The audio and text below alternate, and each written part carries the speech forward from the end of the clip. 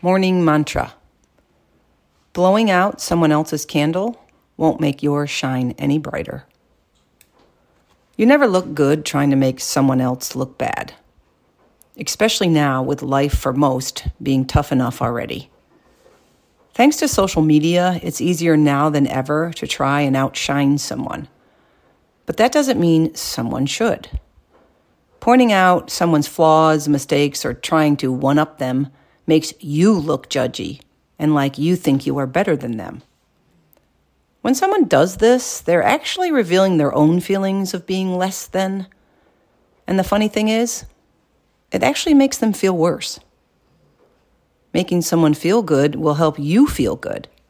Making someone feel loved, heard, and understood is the best way to change how you feel. You shine when you help them shine. Lord knows we need all the brightness we can muster in today's world. Be someone that makes others shine.